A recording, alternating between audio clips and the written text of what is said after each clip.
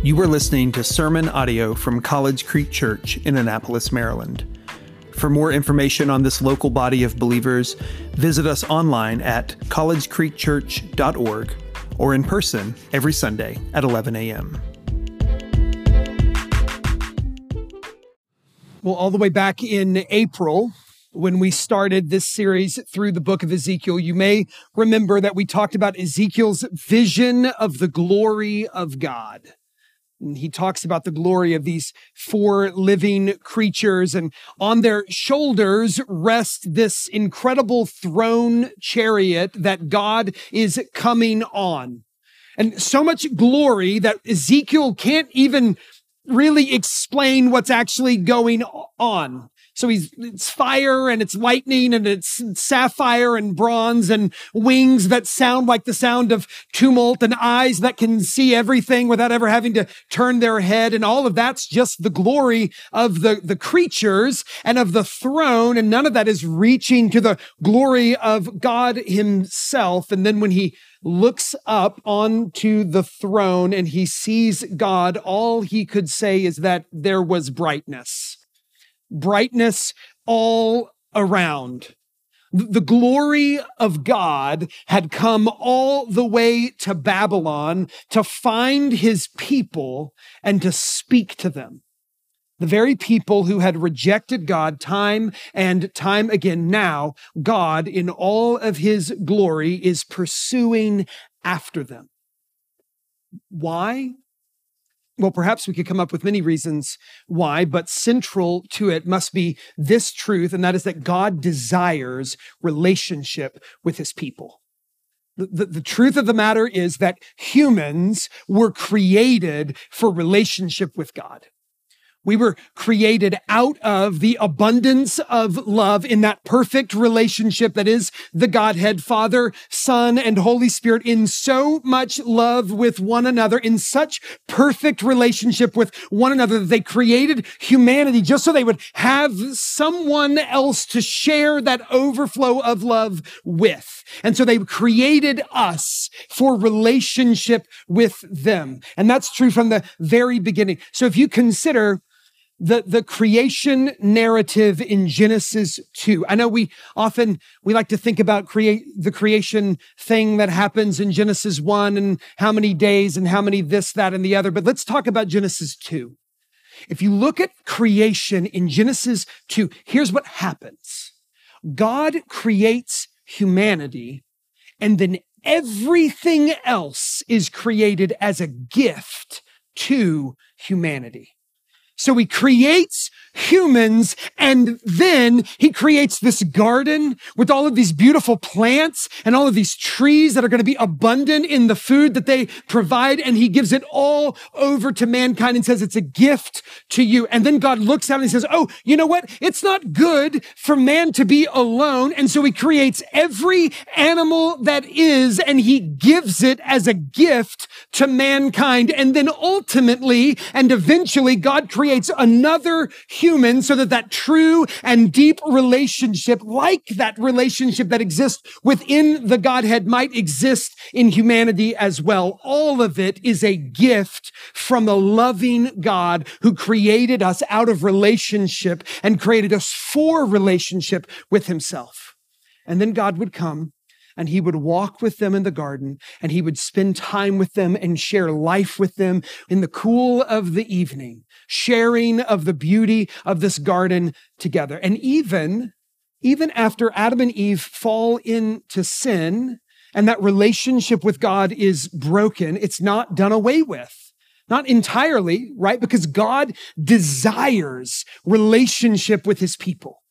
And so on through the generations, what we see is God meeting with his people first over the altar. And so various times throughout the book of Genesis and Exodus, what we see is we see God meeting with his people over the altar of sacrifice, all sorts of them throughout these books. So Adam and Abel and Noah and Abraham and Isaac and Jacob and Joseph and Moses, over and over and over again, meeting with God at the altar that they have constructed, an altar of sacrifice and prayer.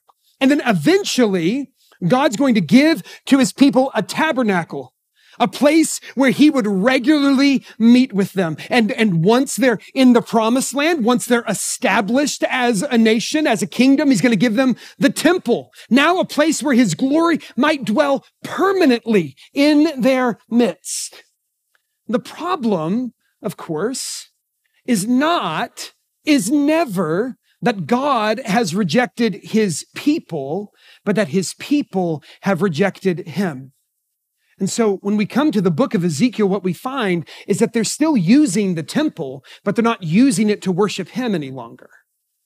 And they're still going to the altars, but now they're worshiping foreign gods instead of the true God. And it's because of their deep rebellion and their desecration of the temple that God has the temple destroyed. He says, if you're not going to use this to meet with me, then you're not going to have it anymore. And God sends them into exile, into the nations of the gods that they desired. He says, if you want those gods instead of me, then go be with those gods. But he doesn't abandon them because he loves them too much.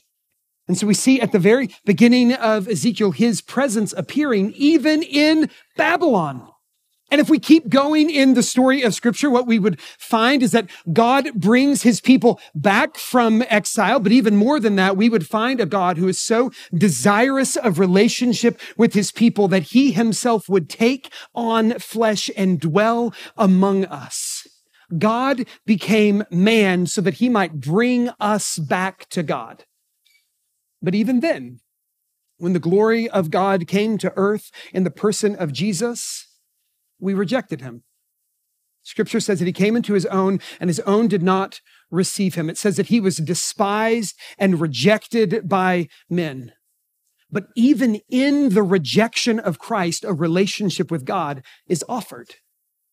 In his death on the cross, the door to restoration and relationship is now swung open wide. So that now we're told that any who would repent and believe in Jesus will be saved, will be brought back into relationship with God. And literally what Scripture says is that we, as followers of Jesus, are individually and collectively the temple of God. Because now in Christ, the Holy Spirit of God dwells within us. And if we were to read all the way to the end of the story, get all the way to the book of Revelation, we would find that one day, on that final day, the dwelling place of God will be with man forever. And I think that all of that is an important piece of context when we think about what's happening as we turn our attention to the end of the book of Ezekiel, which we're going to look at today. We're going to look at it next week, and then we're going to move on to another book. So if you're tired of Ezekiel, you got 2 more sermons. The book of Ezekiel begins with the glory of God coming to Babylon, right? Having abandoned the temple in Jerusalem and in pursuit of his people who've been carried off. But now, here we are at the end of the book, and Ezekiel's going to see in his final vision that the glory of God is returning to Jerusalem. The temple's being rebuilt and the presence of God is being reestablished with his people. So here's what we're told in Ezekiel chapter 40. It says, in the 25th year of our exile, at the beginning of the year, on the 10th day of the month, in the 14th year after the city was struck down, on that very day, the hand of the Lord was upon me, and he brought me to the city, that's to Jerusalem, and in visions of God, he brought me to the land of Israel, and he set me down on a very high mountain on which was a structure like a city to the south. That structure is the temple of God. He's going to see in his visions the temple of God being restored. Here's what's happening. It's 13 years since the last set of visions that Ezekiel has told us about, but God is speaking again. And in the vision he's giving to Ezekiel, a new temple has been built in Jerusalem. Now, here's the thing. It's not the temple that they're going to build when they get back from exile. Okay, so they are eventually going to get out of exile. They're going to go back. They're going to rebuild the temple. You can read about it, Ezra, Nehemiah. That's not this temple. And it's not the temple that Herod builds when Herod later on builds a temple, because Herod really just wanted a temple that was all about him, so he tried to make it look a particular way. Not that temple either. So really, we don't actually even know exactly what this temple is. It's kind of like a blueprint, but also not exactly. We just know that God here is saying that I am coming back to dwell with my people again. So I can't tell you the specifics. I don't know them. That's okay. I think we want to focus on what we do know. And here's perhaps the best way to put it. Victor Hamilton, the commentator, says this: for a second time, Ezekiel is transported in a vision to Jerusalem. The first excursion for the prophet was to witness Jerusalem's abomination and destruction. And this trip is for the purpose of viewing Jerusalem and the temple's restoration. That's what's happening. God is showing Ezekiel a vision of hope and restoration. But more than that, he's showing to Ezekiel a vision of relationship, a vision of his glory and of the demands and the promises that his glory brings to his people. And so we want to think about those things. What are the demands and what are the promises of the glory of God? And so to think about that, what we're not going to do is read the very detailed blueprints in chapters 40 to 42. You can read those on your own time. You can sketch it out, see what it looks like. We're not going to do that today. Instead, what I want us to focus on is this incredible thing that happens in chapter 43. And so the vision of the temple is complete. And now we're going to look at Ezekiel 43, 1 to 12. And as always, we encourage you, follow along in your own copy of God's word. It'll be up here on the screen as well. If you picked up one of these Bibles on your way in, you'll find it on page 814. And as always, these Bibles are here for you. So if you don't have a Bible of your own at home, please take one of those with you. We'd love to give it to you. Okay, let me read Ezekiel 43, 1 to 12. It says this: Then he led me to the gate facing east. And behold, the glory of the God of Israel was coming from the east. And the sound of his coming was like the sound of many waters, and the earth shone with his glory. And the vision I saw was just like the vision I had seen when he came to destroy the city, and just like the vision I had seen by the Chebar Canal. And I fell on my face as the glory of the Lord entered the temple by the gate facing east. The Spirit lifted me up and brought me into the inner court, and behold, the glory of the Lord filled the temple. And while the man was standing beside me, I heard one speaking to me out of the temple, and he said to me, Son of man, this is the place of my throne and the place of the soles of my feet, where I will dwell in the midst of the people of Israel forever.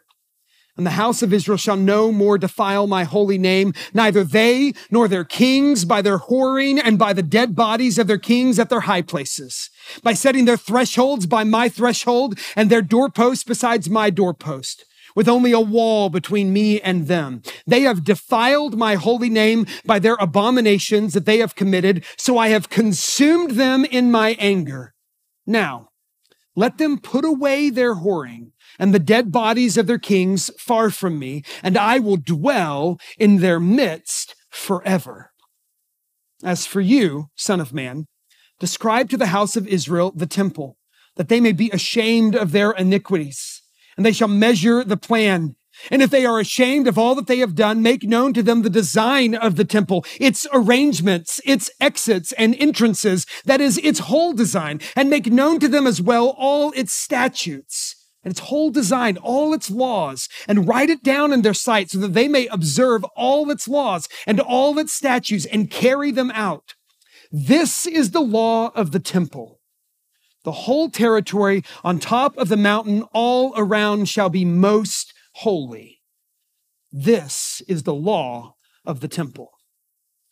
The temple has been completed. And now what happens? God's glory comes rushing in. And so the first time this has happened, in fact, this is the pattern that we see every time God establishes a dwelling place with his people. This is what happens. So when the people of Israel finally finished constructing the tabernacle in the wilderness, here's what we're told in Exodus chapter 40. We're told, then the cloud covering the tent of meeting and the glory of the Lord filled the tabernacle. And Moses was not able to enter the tent of meeting because the cloud settled on it and the glory of the Lord filled the tabernacle. So much glory filling up the tabernacle that even Moses couldn't get in. And then we're told when they built the temple in Jerusalem in the days of Solomon, they finished this temple. And we're told this, that when the priest came out of the holy place, a cloud filled the house of the Lord so that the priest could not stand to minister because of the cloud, for the glory of the Lord filled the house of the Lord. God's glory will not be left out in the cold. God is going to fill his temple up with his glory, so much so that you can't even get inside of it. Nothing else can enter when God's glory has filled his temple. Now, just think about that for a moment, given the truth of Scripture that any individual trusting in Jesus, you are the temple of God. Let me just show you this in Scripture. 1 Corinthians chapter 6, 19, it says this. Or do you not know that your body is a temple of the Holy Spirit within you, whom you have from God? You are not your own. You individually are the temple of God. You are the dwelling place of God. God's Spirit lives within you. God's Spirit has filled you up with the glory of God, and it's illustrated over and over and over again in Scripture, specifically in the book of Acts. Read the book of Acts where you have these stories about people finally giving their life over to the Lord. They finally trust in Jesus, and as soon as it happens, the Holy Spirit falls on them with power and glory. And that's still the case today. If you are trusting in Jesus, you are filled with the power and the glory of God through the Holy Spirit.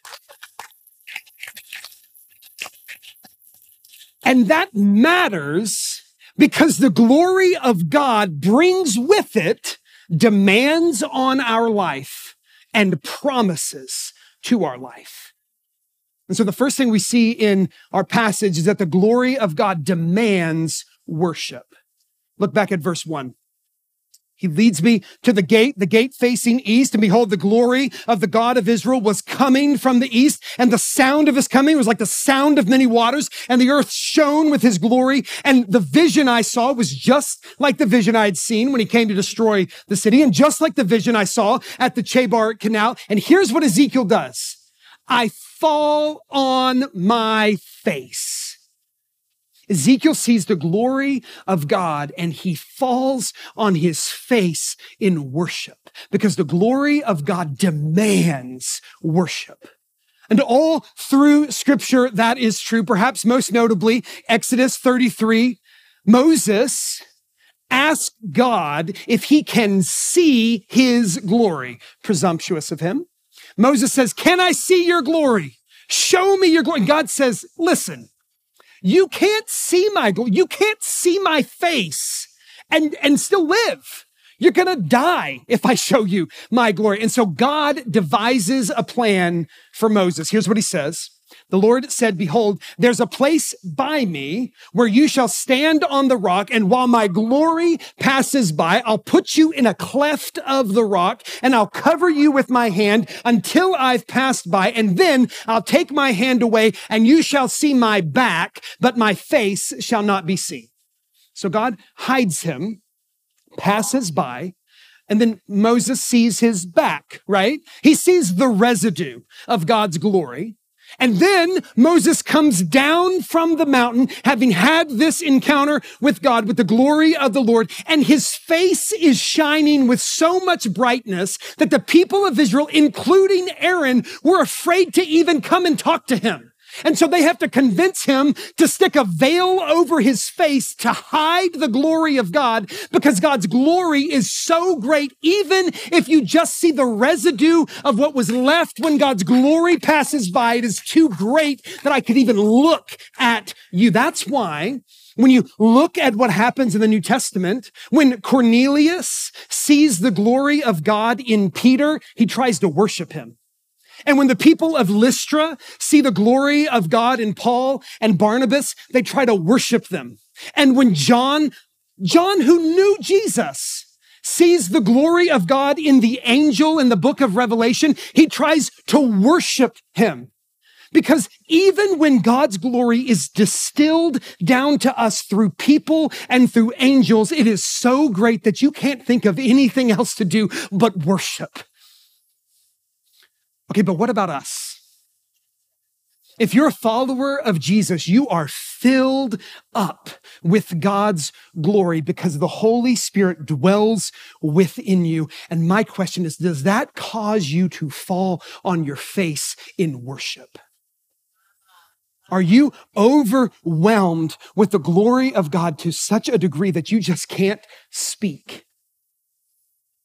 And perhaps the real question is simply, how often do you dwell on the fact that God's glory is dwelling inside of you? Because I'm convinced that if we would just sit in that reality, then we would do nothing else but worship. If we would just sit in that reality, because the glory of God demands worship. But the glory of God promises a relationship with a God who will speak to us. Now that's an astounding reality, isn't it? With all of his glory, that God would still concern himself with relating to us. But that's exactly what he does. In our passage here, we see it in verse 4. So the glory of God has come in. He's fallen on his face. And then we're told, as the glory of the Lord entered the temple by the gate facing east, the Spirit lifted me up and brought me into the inner court. And behold, the glory of the Lord filled the temple. And while the man is standing beside me, I heard one speaking to me out of the temple. So this is now the voice of God, not the voice of his guide. The voice of God is speaking to him out of the temple. God's glory is all around, and yet God wants to have a conversation with Ezekiel. God wants a relationship with him. So God speaks to him from out of the temple. All right, this is what we see in Jesus as well. With all of God's glory, which would make it right for him to just completely disregard us entirely. And yet, in Christ, the glory of God is shown and he speaks to us. Here's what Hebrews says. Hebrews 1:1-3. Long ago, at many times and in many ways, God spoke to our fathers by the prophets, but in these last days, he has spoken to us by his Son, whom he appointed the heir of all things, through whom he also created the world. He is the radiance of the glory of God and the exact imprint of his nature, and he upholds the universe by the word of his power. Jesus is the radiance of the glory of God and the means by which God is communicating with us every day. He speaks to us through his glorious Son. The same God that is upholding the universe by the word of his power is also using his words to speak to you. The God who created everything, who created this world, is speaking to you about how to navigate this world. The glory of God demands worship, but it promises a relationship with a God who wants to speak with you. Secondly, the glory of God demands repentance. You see that in our passage as well. Right? God is revealing his glory actually for this purpose, to drive his people to repentance. Knowing that if we would truly encounter and experience his glory, we would repent. So here's what he says in verse 9. Now, let them put away their whoring and the dead bodies of their kings far from me. That's all their idolatry. He said, put all your idolatry away, and I will dwell in their midst forever. As for you, son of man, describe to the house of Israel the temple, that they may be ashamed of their iniquities. Here's why I want you to tell them about the glory of the temple. For this reason, that they might be ashamed of their sin. This is the most fundamental reason I'm giving you this vision. I'm asking you to share the description of the glorious temple is so the people will repent. so that they'll become ashamed of their sin and put it away. They will turn from their sin. When we truly see the glory of God, the first response might be to worship him. That's a right response. But the second response is to recognize our own sinfulness. How could we not? When I see him and I compare me, well, this is what happens to the prophet Isaiah. In Isaiah chapter 6, he has a vision of the glory of God. He sees him high and lifted up on his glorious throne. And this is the first thing he says: woe is me. I am lost. I am a man of unclean lips. I dwell in a people of unclean lips, and my eyes have seen the King, the Lord of hosts. His sin is brought into stark contrast with the glory of God. And his response, rightly, is to repent of his sin. And it's the goodness of the glory of God, Romans 2 tells us, that drives us to repentance. If God truly is this glorious, and I truly am this sinful, something's got to happen if we're ever going to have a relationship with one another. If he's really who he is, and I believe that he is, and I'm really who I am, and I know that I am, then we've got a problem if we're going to have a relationship with one another. And here's the thing: God is not going to lower his glory, so I have to turn from my sin. And I think maybe that's why the reformer Martin Luther, maybe that's what he's talking about when he says that the entire life of a believer is to be one of repentance. Because if I am filled up with the glory of God, then I am constantly being made aware of my sin and constantly being driven to repentance, because the glory of God demands repentance. But the glory of God promises a relationship with a God who is gracious. The good news of God's glory is not simply that he shows me my sin, but that he forgives them. The promise to all who repent is that we will receive a grace that is deeper and greater than all our sin. And we see it right here in our passage. Look at verse 9 again. He says, let them put away their whoring and the dead bodies of their kings far from me. So he says, okay, let them turn from their idolatrous sin. And then here's the promise: I will dwell in their midst forever. Repent of your sin and God will dwell with you forever. That's grace. It's what happens in Isaiah 6 as well.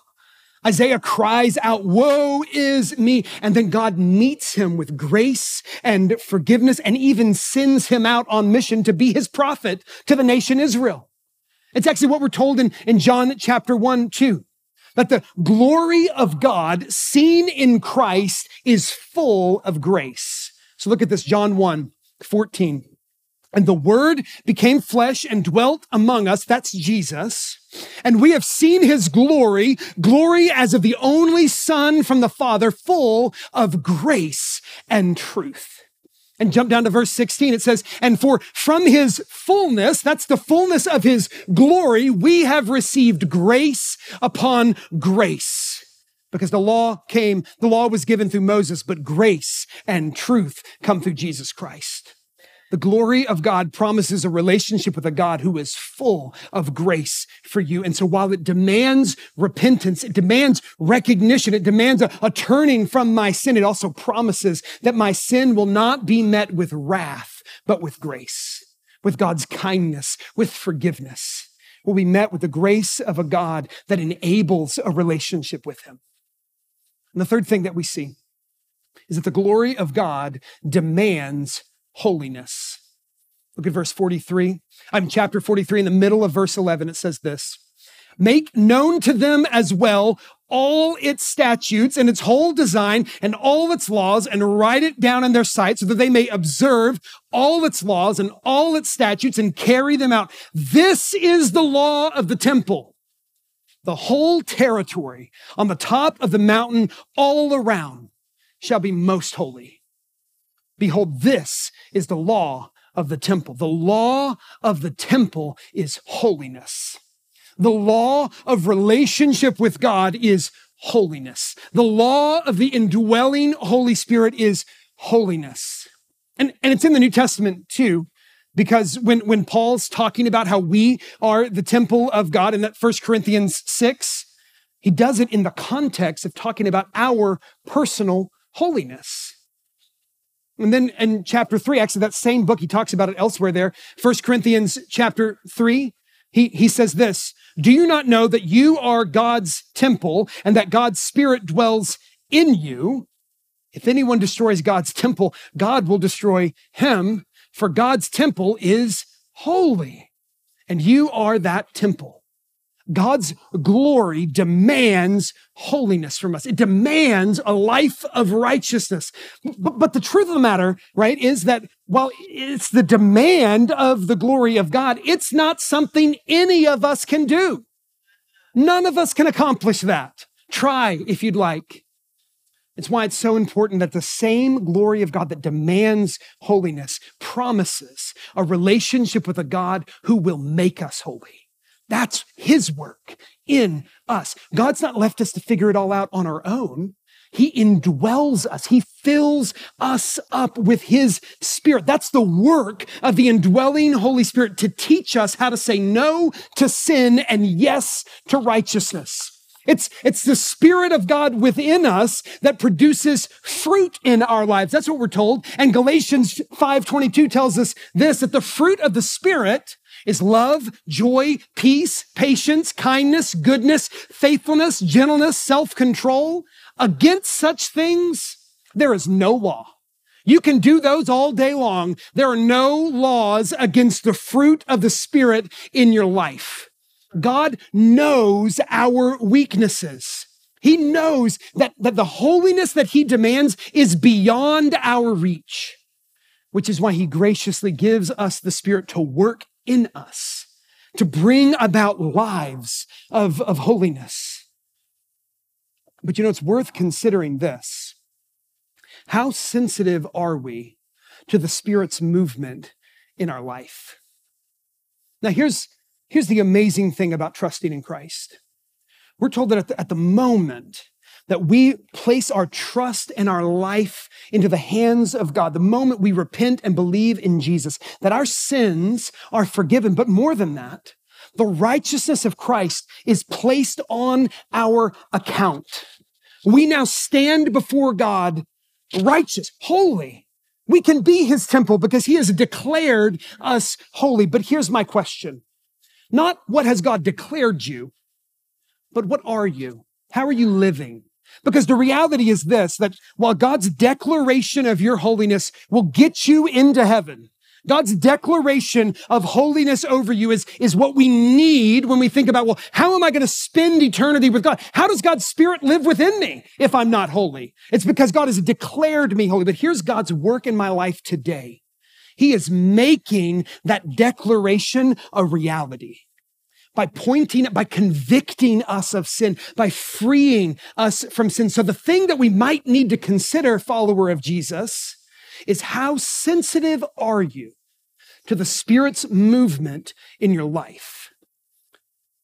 And one of the ways that we might do that is actually simply by reflecting more on the glory of God. Because if we're meditating on God's glory, we're going to be drawn to worship, yes, but also to repentance and holiness. We're going to be drawn deeper into a relationship with a God who desires to reveal even more of himself to us, to show us grace, to make us holy. And so my encouragement to you, I'm not going to give you a big list of things that you need to figure out and fix in your life. Here's what I'm going to do. I'm just going to say this. This week, meditate on the glory of God. And here's some simple ways to do that. When you read scripture this week, step one, read scripture this week. And as you do, just make a note of what scripture is telling you about God. Who is God? There's a lot of things that you can get out of scripture. You can read it for a whole bunch of purposes. Here's what I want you to do. Spend some of your time just simply asking this question: what is this that I'm reading telling me about who God is? And then take that little nugget that you pulled out and just reflect on it for the rest of the day. All day long, just think about who God is. Think about his glory. And then here's another thing. As you walk around, as you experience life in this beautiful world, reflect on creation, reflect on one another, reflect on the food that you eat. And in all of those things, think about this. Every good gift that you get comes from the glory of God. It's all God. And so when you receive that good gift, reflect on the glory of God that is displayed in this gift. And as you meditate on his glory and see what it reveals about him, and I'm going to say about yourself as well, you're going to be tempted to run away because the glory of God can be a little scary. And our temptation is to just not think about it all that much. So don't run away from his glory, because know this, that his greatest glory is seen in his desire to have a relationship with you. That's his greatest glory. And so step into that relationship. His greatest glory is his willingness to forgive his people, so much so that he would run after them all the way to Babylon. So much so that he's running after you as well. So much so that he would step down from heaven and become man and live among us because he wants a relationship with you in order to show us his glory, to save us from our sin, and to bring us into relationship with himself. Let's pray. God, your glory is overwhelming.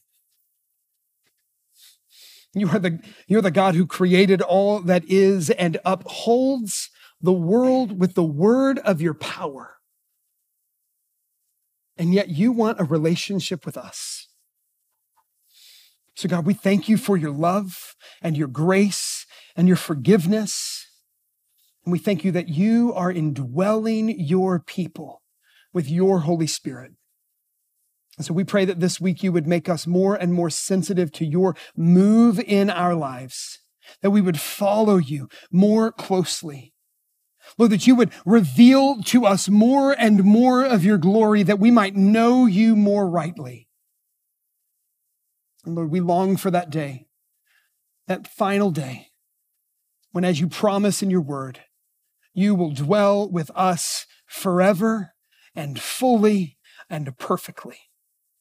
But until that day, we pray, Lord, that as you dwell inside of us, that we would take care to listen to your voice and to follow you. In Christ's name, amen. Amen.